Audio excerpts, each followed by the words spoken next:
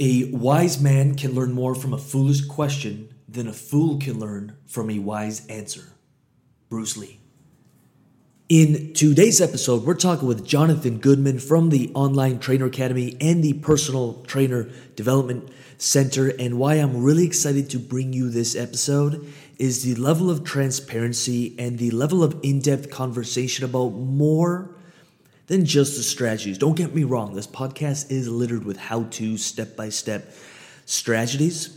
But at the end of the day, there's still that deeper meaning, the deeper concepts, the deeper philosophies, the long-term versus the short-term, the asking the right questions to find these solutions to your problems. And Jonathan Goodman is a really critical thinker, and he's really brilliant at what he does. So I'm really excited about this episode, and my only hope, my only wish, the only thing I want you to do is to take some notes and apply, even if it's just one thing you get from this episode. If you have one breakthrough moment, apply it not only into your business but into your life. The two are very closely related, if not so closely related that you can't separate them. So if you get something from this episode, apply it, and I will be a happy man. I'm not going to overhype this episode. I'll just let you jump into it, take what you want from it, and we'll talk soon.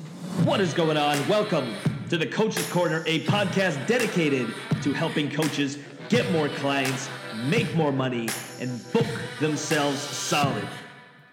I'm your host, Lucas Rubix, the Coach's Coach, and I am 100% committed to helping you build the coaching business of your dreams. Welcome to the Coach's Corner. Hey, what's going on, guys? Welcome to another episode of the Coach's Corner podcast. I'm really excited about this episode, not only because this guy has literally, just decades in the industry. Can I say decades? Decades is pretty accurate. Nah, you can't say decades. Okay, so I'm lying a little bit. You can't say decades yet. I became a fitness trainer while I was in university in 2005. 2005, but okay. I didn't become a full-time trainer until 2007, so I guess just over a decade. It's going to sound like a lifetime because in this world of everyone wants things in 3 months or 6 months, that even 10 years in industry is a massive accomplishment to most people. Everyone's so short-term thinking, and maybe we'll get into that. But what the fitness industry, the online industry is like dog years. Totally. Every year is basically 5. Absolutely. And we're connecting, and I'm. It's so weird because I try to visualize this when I'm connecting with someone. You're in Greece with your family right now, correct? Yes. And you're there for how many months? We're in Greece on this island for 2 months. And I did a little bit of digging and a little bit of stalking. It looks like last year you spent in Mexico, or earlier in the year you were in Mexico. Is that kind of correct? Earlier in the year. We're in the middle of an 8-month trip. This is my 7th winter away. Cool. Because I live in Toronto, and the winters aren't very nice. So we were in Mexico for about 2 months, 2.5 months. We're in Greece for 2 months. We're going to Montenegro next for 3 months. And then home. So cool. We were in Spain for a little bit too on the way. So it sounds like family, traveling, the idea of freedom, everyone has a different definition of freedom, is kind of central to how you decided to build your business, to be able to do all that.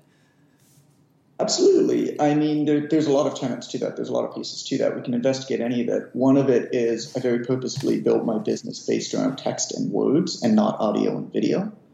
Because audio and video, when I started traveling, would have very much limited where I was able to go. Totally. Nowadays, good internet connections are more present in a lot of places. But when I started traveling and building my business, we wouldn't have been able to live in a cave in a remote island in Thailand. It just wouldn't have happened because internet wasn't strong enough. The funniest thing is we went back 2 years ago, and now they've, of course, got fiber optic internet running to that same cave, basically.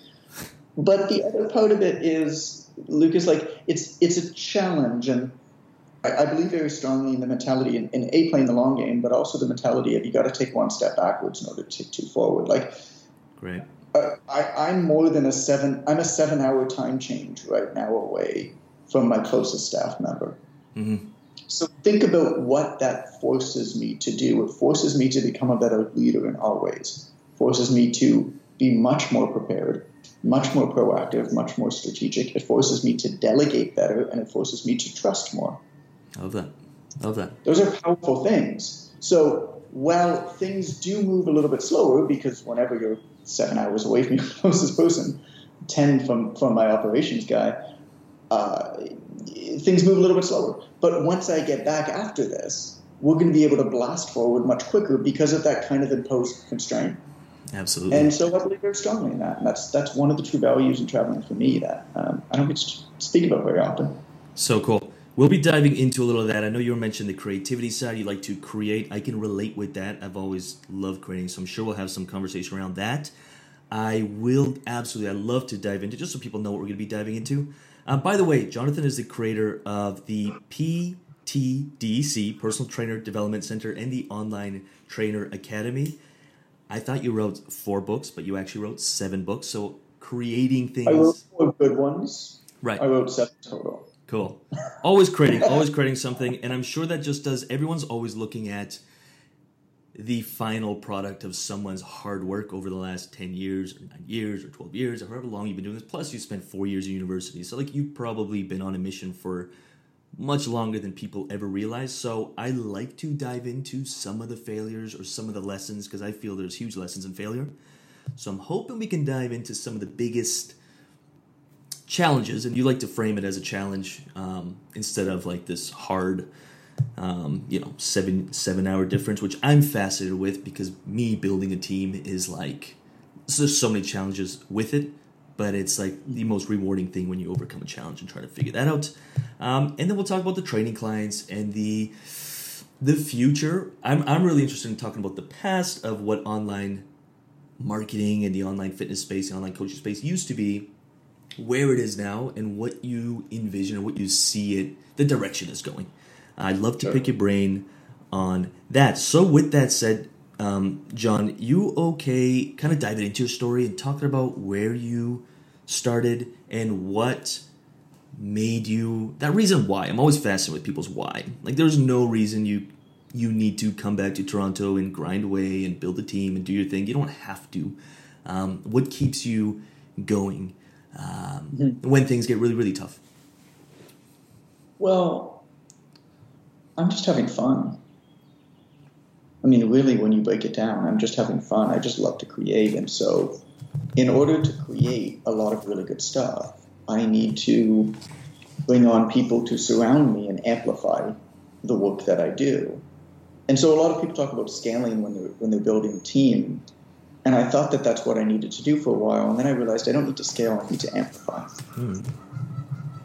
And so I surrounded myself with the most skill that I possibly could. You know, our editorial team is arguably the best editorial team in the fitness industry. And that's just, Men's Health went under, basically. Men's Health didn't go under, they fire-sold. But we've got a lot of their top staff on our editorial team. It's also a matter of focus. I love writing, I love books, I love editorial. And I love journalism. And I think that a lot of people are moving away from that, which is precisely why I'm going full-fledged into it. Because I think there's a tremendous amount of opportunity. But at the same time, if I tried to do everything, I would do nothing well. So I just kind of made a decision. I don't do many podcast interviews. I do go to my YouTube account. Like, I think there's like 5 videos on it. Like, it's just useless. Even my Instagram account is basically pictures of my family. Like, I just don't care about that stuff. Good. Our professional Instagram account, the PTDC Instagram account, has got 45 to 50,000 followers or something, but it's purely a syndication account. All that we do with that is we just share the best information for fitness professionals on the net. Great. From any source. Great. Because our focus, our priority is simple. It's we want to get as many books into as many trainers' hands as possible. That's it. That's all. So everything we do once we establish that as our priority now supports that vision. Which means that we need to figure out a way to make a ton of cash. Because the long-term vision is to build this huge platform, which is what's going to be valuable in the long term. But anybody that builds a platform will be the first to tell you that it's almost impossible to make enough money while you're building a platform to be able to fund rapid growth of that platform. So you kind of need something else that has a huge profit margin that's going to make you a lot of money that you feed back into it. Like if you look at our P&L, our profit and loss statement, it's actually pretty fun. Because we have this thing over here that makes millions of dollars. And then we have the PTDC, which loses millions of dollars. But the PTDC eventually, if I'm right, which we'll find out in 5 or 10 years, is the thing that's going to be worth many tens of millions of dollars, if not more, because we're building something that is so unbelievably difficult to build, like reputation, a body of work. You look at SEO, you look at just the immeasurable effects of getting hundreds of thousands of books in people's hands in 80 plus countries. Wow. What is that worth 5 or 10 years from now in terms of a company's position in the marketplace? Versus, well, I shot somebody a Facebook ad to download an ebook to get on a coaching call. Right. So the coaching is amazing. And the coaching is not, for some people, the coaching is absolutely the end game. But for most people, the coaching should actually be viewed as the best way to take that next step, right? To fund that thing, to fund that passion, to fund that business, because it's so high margin. But scaling a coaching business is a whole nother ballgame. And I don't know many people who have been able to do it successfully. I mean, it's a great way to build your own business. But it's an unbelievably difficult thing to scale because it's so personality driven. Totally. 3 things from that. You just literally in 5 minutes, you just encapsulated so many people's heads are probably like, I don't know, they're skipping it. 3 big things that I got from that. Long term, be in it for the long run. See the 10, you threw around 10, 15 years. Most people are thinking, I want clients and I want to make a few $1,000s in the next 3 months. I get that. You've got to pay the bills. I totally get that. But get as quickly to a place where you can see the big term, the big vision, and those small things just kind of, the small people not paying, all these little issues you're going to face at first. It's pretty minuscule compared to the big vision like you have, which is amazing. Why you have a pretty deep sense of why you're doing it. It's not just for the money. The money is a means to grow, sure. the vision. A lot of people are so focused around, just because in the marketing space, it's something that we come across a lot because everyone's value props, everyone's promises are so huge, and it's all centered around, 6 figures or the 7-figure mark. And I get that, but if that's why you're getting into the coaching space, you're probably going to burn out or crash. I know, I experienced that. They're meaningless goals. Totally. They're completely meaningless goals. Anybody who's done the littlest bit of research into happiness, and it's a relatively well-studied field, will be able to tell you the importance of looking at money objectively as a tool, and how, there's one of the most well-known studies, probably because of the title, but it's a good study, is I might butcher the name, but I think that this is it. Is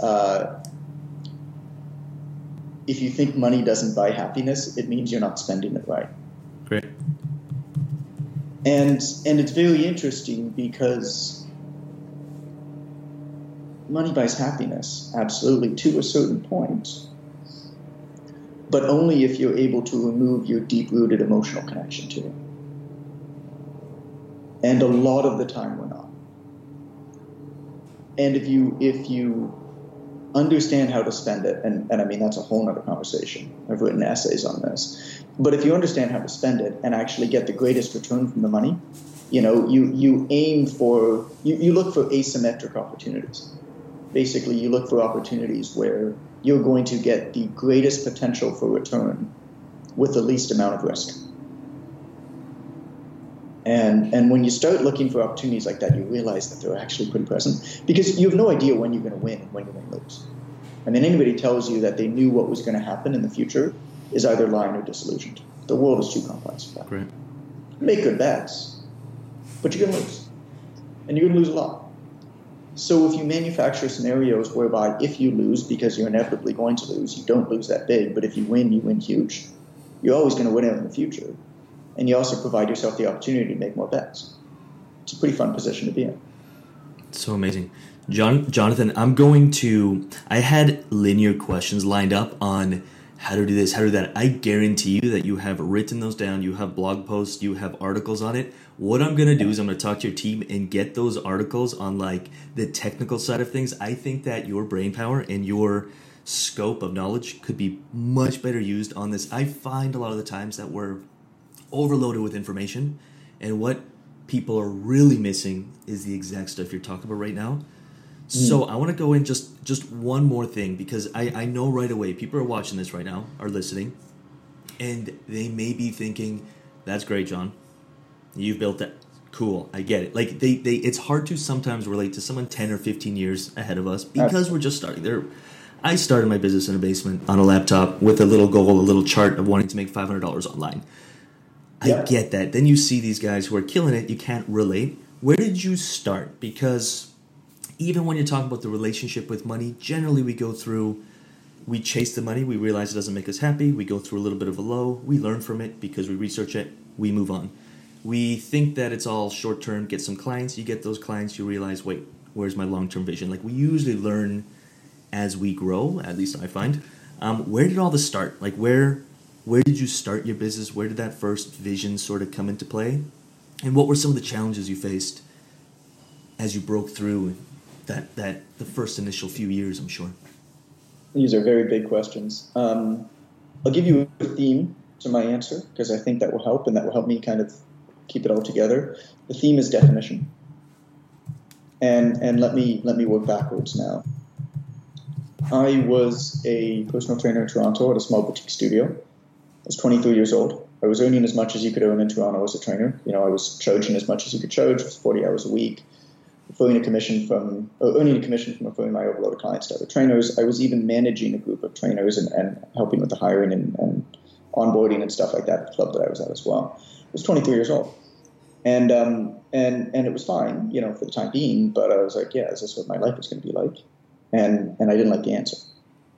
So I basically went down a journey. I was like, okay, well, like a couple of years earlier, the reason that I was at that point is because a couple of years earlier, I recognized the need for learning marketing and business. Like, I took one business course in high school and almost failed it, and took no business courses or marketing courses in university. My journey into it started by picking up my brother's first-year marketing textbook off of the shelf in my parents' basement one time, and who had it cover to cover. And I was like, okay, there's some good stuff here. This is probably pretty important for life. I was like 20 years old or something. So I went to the bookstore, because we did that type of thing back then. And I looked at all the best-selling marketing and business books, and I wrote down the name, and then I walked across the street to the library, and I checked out all of them, or I checked out once by similar authors or the same authors. And that was just it. Like, that was my journey.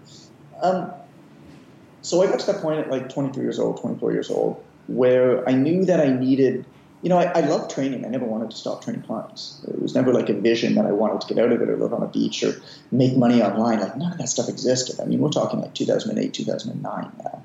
That stuff just wasn't in the general, like, society just didn't even know about it. For the first 8 months I made any money online, I got the check sent to my parents because they didn't believe me I was making any money. Right. But how the process started was I had a mentor. He's still the chief of psychiatry at a major hospital in Toronto, and we're still very good friends. But he basically walked up to me. He was a client of mine. He basically walked up to me one day and he kind of smiled. He was just like, "You're not going to be my trainer much longer." And he handed me a book. He handed me a copy of Rich Dad Poor Dad. And he just, I don't know what it was. We always talked about deeper stuff than do 10 push-ups, idiot, you're late, because he was always late. And so I guess he saw something in me. I don't know what it was. But he really guided me through this process and passed along this thing that I now call the freedom number equation. And the basic premise is how much money you need to make is a problem. Once you identify something as a problem, once you define something as a problem, you can figure out the solution. Solutions are actually relatively easy to identify once you define the problem. The issue is that very rarely these days we define problems, because it's much easier to go and consume more information than it is to stay back and say, what the heck am I actually trying to do? Consider the problem of what software do I use to manage my coaching business. Mm-hmm. Who cares? Mm-hmm. So what do? Because the truth is probably all of them are going to be good enough. That's the honest truth. Mm-hmm. The marginal difference in cost is negligible compared to how much money you could potentially make with it. It's just completely irrelevant. Mm-hmm. And so how you fix that, how you overcome that is you say, okay, well, what are the top 3 things that I actually want my software to achieve? Write it down on a list. Get away from your computer and your phone. Write it down on a list. Have your list of the 3 things. Do a little bit of research. The second you find any software that has those 3 things you checked off your list, you sign up for that software and you never think about it again. Love that. I mean, there is like, how much better off would you be if you just solved that problem and moved on? Totally. Right? And so how much money to make is a problem and was a problem for me, because more is not a good enough answer. If you think that you always need to make more money, you'll never be satisfied. You'll always be comparing yourself with other people, and you'll never give yourself an opportunity to create. You'll never give yourself an opportunity to move on to better stuff and to reinvest back into it, because you're never confident that you know that there's going to be more. Fear is nothing but an irrational response to the unknown. So no matter how much money you're making, you'll still fear anything scary if you haven't defined how much you need.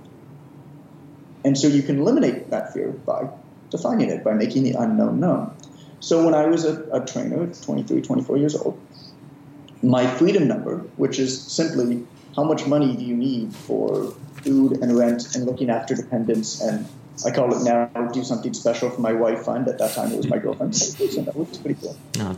And she's been through a lot. And so at that time it was $2,600 Canadian, which was like nothing. Mm-hmm. Like I was, a single guy with a girlfriend with a 1-bedroom apartment. So whatever. Now it's obviously a lot more because I have a 2-year-old son. And Annie who travels with us and stuff like that, so it's obviously quite a bit more. But whatever that is, figure out what that number is. Because once you know that number, let's say your freedom number is $5,000 a month. Well, think about how much focus, how much direction, how much clarity then follows. If I know that I need to make $5,000 a month, well, now I have a goal. So now I can say, okay, well, if I'm going to charge $200 a month, I need 25 clients. If I know that I'm going to charge $500 a month, I need 10 clients. And you could play around with the numbers, right? I mean, we have a much more in-depth system of like figuring out how much time it's going to take to deliver a service, figuring out how much money you need, and playing around with that. But like, basically, you can play around with the numbers. If you know that you only need 25 coaching clients, that simplifies things, doesn't it? Mm-hmm. And that doesn't mean that ultimately your goal is only to have 25. But what that means is that you need 25 clients because you've established that you need $5,000 a month, and 25 clients is going to get you $5,000 a month, which means that you don't do anything other than direct activities to get you those 25 clients. Who cares about your Instagram followers?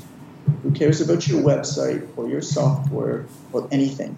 You need to talk to real people because you only need 25 customers. That's it. Name me one other business on the planet where you only need 25 customers. Mm-hmm. Right? Once you get those 25 customers, that's where the magic happens. So I always say freedom is providing you the opportunity to fail.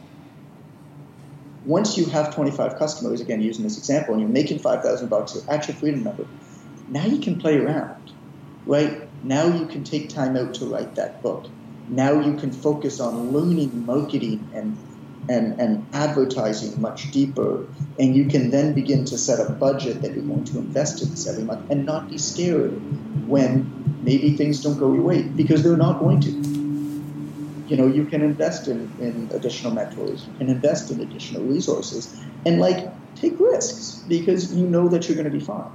But if you never do that work to define it in the first place, you're never going to be able to get to that point. So my journey was very much having that mentor who helped me define my problem. That's great. I got to that point. I put my clients down to 25 hours a week from 40 in the gym, combined them into a couple days, so now I had big chunks of time open. And I read more, and I studied more, and I wrote my first book. It's amazing. That's how it happened. The biggest thing I'm getting from that is another way I guess to frame it is just ask the right questions. That's said a lot, but when you have a problem, don't be focused on the problem. Find the right question. What's the right question to ask? Which is a challenge, but once you find the right questions to ask, you can start overcoming those challenges, overcoming those problems. It's pretty easy and straightforward to find answers. Yeah. The problem is a lot of people don't know what questions they're asking. I mean, I'm sure you see it in your communities too, and your emails and your team fields questions all the time where you're just looking at these things and you're just like, big time. I don't even know how to start answering you right now. Big time. Like, you don't even know what you're asking. You know that you need help, and I know that I really want to help you. But, like, this is going to take a deep dive. This is not, like, me firing back a response I love that. in a Facebook group to you, because that's not what you need. It would be doing you a disservice to give you information right now. And I actually think that free Facebook groups do more disservice than they do service. I love that. I run two of the biggest Facebook groups in the fitness industry. Right. I feel that at, we have a community of maybe 2,800 coaches. That's a free group. And sometimes it's this weird world that I live between these two worlds because I'm putting out information. I'm aware that the information is attraction marketing, but I'm also aware that there is people consuming way too much information. And every part of me sometimes wants to eliminate 99% of the information and just put it all into something step by step, which is why we create paid for courses, because when you pay, you play. I have a free course and I can watch how many people complete it that actually sign up for free, and it's almost none. But my paid stuff, all of a sudden, everyone completes because their skin's in the game. So it's this weird world that you probably sometimes live in too, like between the two worlds is the information can do a disservice when there's just people are bombarded with information. I'll tell you how we're fixing it. Cool. Love to. Because, one of the biggest problems right now is there's infiniteness. When there's no finality in information, there's no permission to actually take action. And so I do believe the pay-to-play thing. I don't buy into it as much as a lot of others do. This is my opinion. I'm not saying that. I believe that the biggest problem is that there's a lack of finality. There are too many books, there's too many podcasts, there's too many groups. It's infinite. There's always a related article. There's always more that you should know. I actually have on my list of books that I want to one day write, I would love to quantify. I call it the ignorance quotient. I would love to actually quantify the problem and say, you need to know enough about a problem in order to avoid making a catastrophic mistake. But any knowledge beyond that will actually be a disservice to you. And I don't know where that point is yet. I have a whole bunch of ideas of like how to explain it, but I'd love to be able to quantify it because there's something about optimistic ignorance. There's something about mixing risk mitigation and asking the right questions, as you said, and optimistic ignorance, and also trying, because once you actually get the courage to try something, there is an almost 100% chance that it won't work out the way that you intended, and also an almost 100% chance that it will work out in a way that you never could have anticipated unless you tried it. And so what's that point, right? How do you get to that stage, to that quotient? So what we're trying to do with our business is we're trying to go back in time and making things a lot more analog, so that there's more finality in information. So instead of somebody asking a question on Facebook or whatever, basically in 2 or 3 years' time, we're putting out a book every 2 months moving forward. We have our first one coming out in June. This is why I've been picking up this amazing editorial team. And the books are all one problem, right? So it's the Wealthy Fit Pro's Guide to.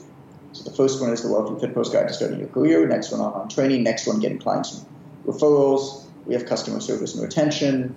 We've got pricing, we've got, everyone. So the idea is anytime anybody asks a question about anything, anywhere, we want to be able to say, here's a book for $10. Okay. That is everything you need to know about that problem. And once you're done this book, they'll be like relatively short books, like 150 to 200 pages. Once you're done this book, incredibly well written books, right? Like really, really a nice reading experience to go through. Once you've done this book, you close it, and that's an analog status bar, by the way, with the pages on the right going to the pages on the left, and the right side of the book getting smaller, and the left side of the book getting bigger. Like, there's a lot of psychology in this. Once you finish that book, you've got permission to take action that you know enough about this thing. Additionally, if you're not willing to buy a $10 book to solve your problem, I'm not willing to spend my time answering it in a Facebook group. That's great. It's really great. So that's what we're working towards. There's 2 things that are branching off from that question. One, really quick, when I was 24, I started reading a book a week. I was told, read a book a week, you'll be successful. So I started reading a book a week. This happened for like 2-3 years, just consuming information. And I remember the day where I just got, like, I actually lashed out in anger. I knew so much, but I was like, the more I learned, the more I was paralyzed with inaction, because I was like starting to guess myself. And I stopped reading for a while. I took action, and now I still consume a lot of information, books, but it's always one thing. I write it on the back cover, like the one actionable thing that I learned from this book. I don't need to know it all. The one thing, and I don't read my next book until I've actually implemented that one thing. And I feel less... It's been a system that's been working for me because I love reading, but I hate missing But I remember that moment. I was just like angry because I'm like, I knew all this. And online, I mean, there's so much information that I think sometimes people feel like they're not... It's frustrating. It can be frustrating when you're just trying to learn more and not doing it. So it's just a fine balance. So once that book is written, you let me know, and I will give it to everyone I know, because I think it'd be a great resource or Let me ask you more about that, because I really appreciate you sharing that method, and it's really interesting to me, and I've never heard that before. And so I'm going to turn the mic on you for a second. Let's do it. I think that's brilliant, what you just said there, and that approach for people at a certain point. I mean, I think there's various levels, right? Yes. You knew a lot, and you knew that you knew a lot. So how do you decide what to read now? Is it a problem solution? Like, I can see scaling up behind you. Yeah, so right now that's the problem. You're building a team. Correct. So I'm trying to build a team. We got a lot of the Facebook stuff is done for us. A lot of the advertising. Sarah's amazing. That's who you've been connecting with. She's great. VA, and hopefully one more person. So a pretty humble team, but 4 or 5 people on the team. And I think about 6 books from Chapters through Amazon, order them. And some books, I'll only read the first 30 pages, but if I get what I was looking for in that book, it goes on the back cover, I close it, and I stop reading. Because I just find that... Most nonfiction books, you only need to read about 10 pages anyway. Some of them you only need to read the cover. Totally. And I will, like, some people are like, how do you read a book in a day? I will start in the... If I have a problem, I go somewhere, I sit down for the day, and I will basically flip through the book until I find information that's valuable, and I just dissect it, looking for one thing. Because, I mean, the other part of it is a lot of these books are just lead magnets these days, which is, I totally understand the business model, but a lot of it is just moving you further through the relationship, which is a great model. Crap. I'm just looking for one thing anyways. There's very few books that are written in the last 5 or 10 years that I'll actually read. Totally. They're just I love books, and I'm so passionate about books, and I hate what's happening to books, because most of them are just absolute and utter crap. Lead magnets, they're webinars in page form for the most part nowadays. Basically. Yeah. And they're dictated. So, like, here's the thing. Everybody's trying to make writing a book easier. Writing a book should not be easy. If you think it's easy to write, you're a terrible writer. I'm so happy you're telling me this right now. I'll tell you why I'm happy you're telling me this right now. But Well, it's painful, because, like, if you try to talk the way your brain works and try to help somebody else understand it that way, it don't work like that. Right. You need to put yourself and be empathetic and empathize and say, where's the other person coming from? Where's my ideal reader coming from? What do they know? What do they not know? Right. How can I connect them? How can they answer their questions before they even have them? Right. But what your method really brings up to me, which I think is why it's so fascinating, is, again, definition. Right? You can only do that, and it's only effective and efficient because you know what problem you want to solve. That was my exact next point of what you were talking about. You mentioned definition, and, like, when you're specific on what you're trying to solve, the one thing, you can solve it much quicker, and it's hard to, in my opinion, to solve 18 problems. Like, I see people, like brand new coaches, who are looking at others who have a big successful podcast, so they're trying to start a podcast, but there's just no need for it, because what's the first problem? Maybe that's just dialing in your messaging and like the basics. Like, let's figure out your business model and what that looks like before we try to solve a lot of problems. So that's why information. We do 3 YouTube videos a week, 2 podcasts a month, and we're usually dealing with specific problems. But I'll have readers or I'll have listeners send emails saying, "Podcasts are so amazing, I want to do that," and I try to figure out where they're at, and they're just starting, and I'm like, I got to put more disclaimers. Here's my tool for that. I do this myself, and we teach our people to do this too. if you knew you'll probably want to do it every quarter. Once you've done it for a few rounds, you can do it every half year, every year. But write down on a piece of paper everything that you think that you should do. So start a podcast, advertise on Facebook, write a blog, network in my community, join these mentorships, blah, blah, blah, blah, blah, blah, blah. Right? Write down everything you think that you should do. Write down at least 20 of them. And then you're going to pull out the 5 that really energize you, that really align with your vision of what you do. And you're going to copy those onto another piece of paper that says absolutely do at the top. And you're going to put that on your shelf, right? Like put it somewhere you see it. And then here's the most important point. You're going to take the other 15 that was on your initial piece of paper, and you're going to copy those onto another piece of paper with the headline, absolutely under no circumstances do not do.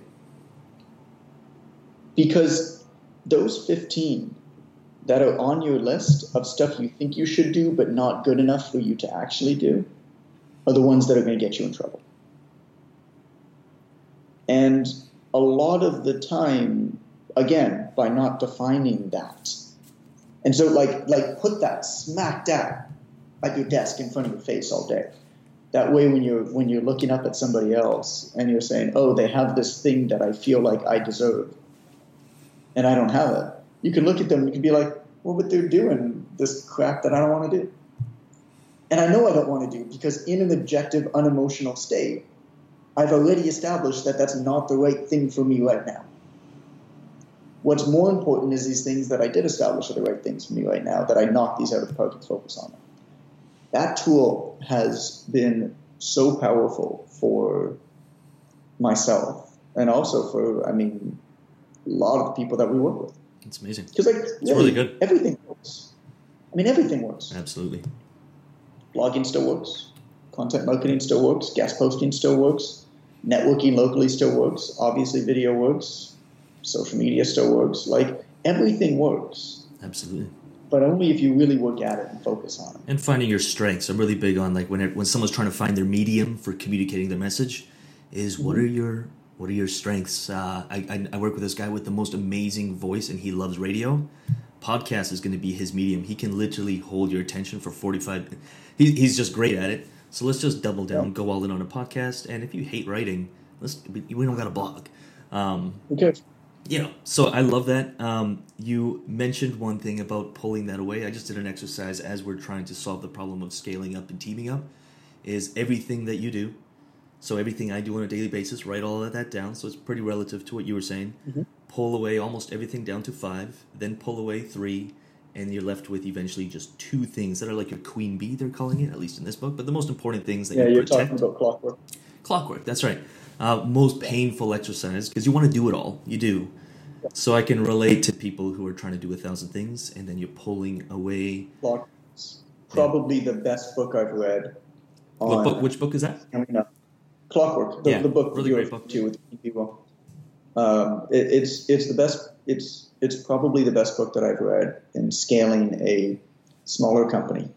I've read Traction, I've read Scaling Up, I've read a ton of those, and most of them are built for bigger organizations.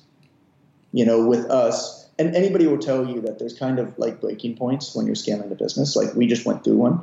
10 staff members is a breaking point. So we're now, I don't even know how many we are, 13, 14, maybe 15. I don't know, I keep hiring you. So cool. But then we work with tons of agencies who are basically staff members, but not officially. Cool. But then 30 is another breaking point, and then 100 is another breaking point, and then it's just everything's a mess after that. But I've never really read anything that was like, okay, you're, kind of a one-man or one-woman show with maybe an assistant or a virtual assistant and a couple people who you contract with. How do you operate that better? Right. And Clockwork was brilliant for that. So I'm glad it is blowing my mind. You are extremely busy. I want to really respect your time. I know we have a few minutes left here. I'm going to try to squeeze out as much as I can. So I'm going to close my lips and just let you answer a few things here if you're cool with that. All right. What do you think, and I know this is such a cop-out question, but I'm hoping that I can kind of pick your brain on it, is when you see people entering the industry, wanting to build a business, and they're, they're maybe it's their first year in entrepreneurship or that whole mindset and a lot of fears associated with it. Could you come up with like the one or two things to most absolutely, I think we covered some of them, to avoid or just stay aware of that's leading them to failure or that's leading them to hitting their head against the wall and not seeing progress? Because they'll see some people in a year, they build $1 million business. Those are the special cases, and we're trying to compare ourselves to that. What are the reasons some people are just moving ahead, building momentum, succeeding on their own terms, and some just never do? I'm going to do what basically every politician does and take your question and maneuver around it in a way where I answer the question that I want to answer. Let's do it. And not the actual question. Great. You mentioned momentum. And what happens also, there's this addiction to immediacy, right? There's this omnipresence that plagues our world today. Everybody thinks that they need to be everyone to and everywhere.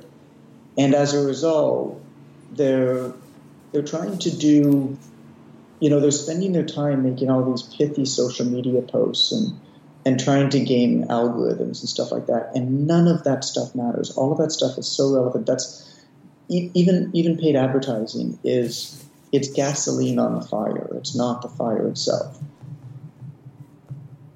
And the reason why it happens is because the fire takes a long time to build. Momentum takes a long time to build. Picture a big stone wheel. You're pushing that thing. It takes a lot of effort to get it going. Once you get it going, though, it starts to roll.